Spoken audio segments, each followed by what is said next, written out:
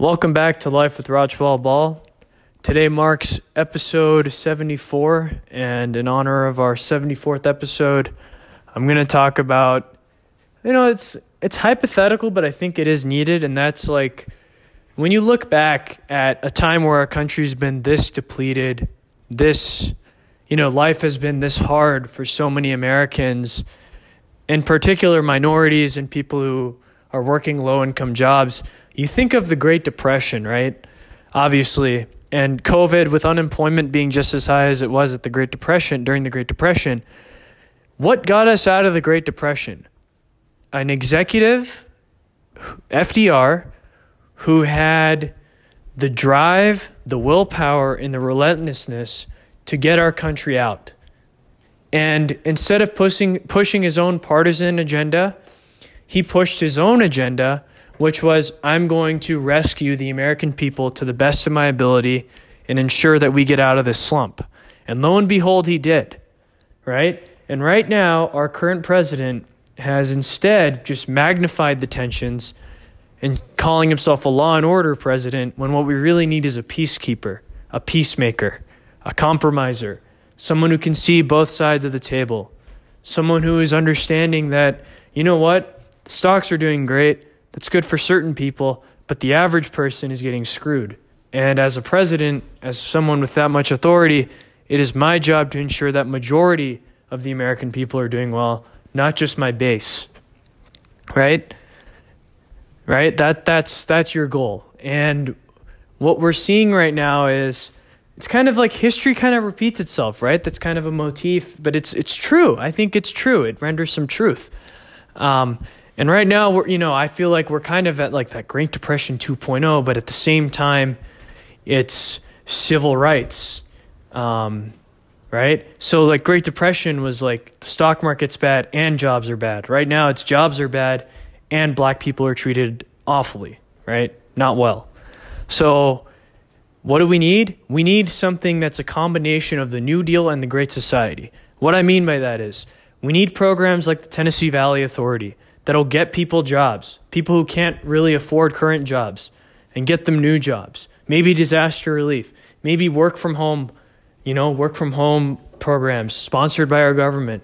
Maybe if we can't afford paying all these people jobs, but we're $2 trillion in debt, so what does, an extra trillion do, honestly? But if for some reason we can't afford it, let's also think of, okay, these people are struggling. How about we give them online training? Because a lot of these people with low-income jobs aren't really tech savvy. And it's our job to ensure, as the government and as the president, it would be my job, right? It would be FDR's job. FDR would be like, you know what, this is my job to make sure that you guys aren't left behind. Trump, sadly, hasn't really done that. He hasn't really taken effort to ensure that people aren't left behind. And FDR did.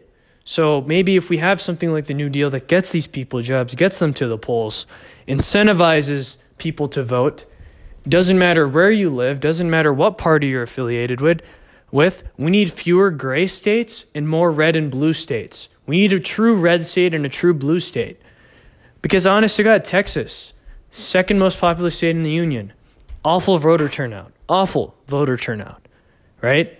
We need that to change. We need all these states, especially during now when you're seeing all this civil rights stuff. The protests are working. Justice is being delivered slowly but surely.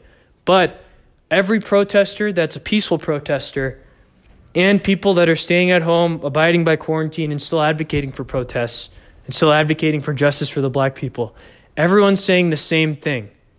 Go out to the polls. Vote in your local elections. Understand that they matter just as much, if not more so, than the federal elections, because your voice matters more. Your vote matters much more in a local election, in a state election, than it does in a federal level, while at the same time it's your responsibility to still vote at the federal level too.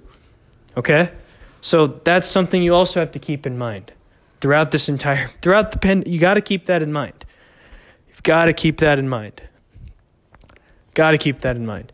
So that's another thing, right? So I'm thinking like maybe some sort of New Deal from a stance of, all right, so climate change has been really benefited by quarantine because fewer cars are out on the road. but maybe some pieces of the Green New Deal that aren't going to really kill the economy.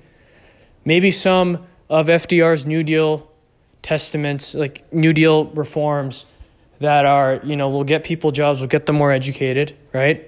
Centered around that platform. And then you have some, like the Civil Rights Act, new policies that are going to ensure that police officers don't have immunity, that are going to ensure that police officers, like, you can't just give them the benefit of the doubt because they have a badge, right? And you have to make sure that you're reforming policing laws, right? And also for right now's sake, you should be, if you're just going to do the morally right thing, you should be advocating for cutting the budget. If a lot of your city, your county, your state's budget is going to police, maybe as a response to what's going on, maybe you advocate, sign petitions trying to cut it, right? Maybe like if there's not the current budget, but if obviously every year there's like, for every fiscal year, there's a budget approval, right? For example, in Houston, they were going to increase funding to the police department. After right now, you should not want that to happen for obvious reasons, right? So that's something you can do right now too. So that's kind of like the political side. The civil rights side is improving police legislation and making sure that black people get the justice they deserve, because currently they are treated unjustly, unfairly under our law, and in particular, law enforcement officials. So reform law enforcement, that's your primary legal battle. And socially, it's, it's time to kind of end the redlining of the past to the best of our ability, because obviously you can't really undo many years long of oppression overnight, but you can take positive steps forward, right? And again, this is not calling for an economic, a social revolution by any means. This is just saying we as a society need to understand that we screwed up in terms of how we treated the black community. And as a result, we need to give them the reparations that they deserve. We need to make sure that we give them back everything that was taken away from them. And that starts with the law enforcement reform, police reform.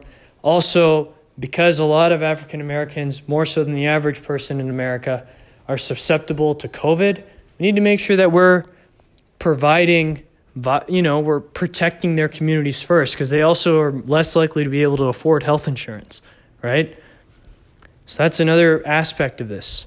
But I hope that the big takeaway from this episode is good. We're change is happening. Change is good, because that's what always drives society forward, right?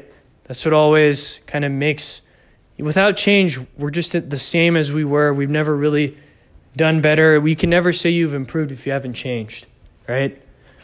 And at the same time, obviously, I think we should have a newer New Deal. Okay, so something that's let's do what FDR did, but adapt it to our time, because obviously you can't do the exact same thing that he did, because what's the point?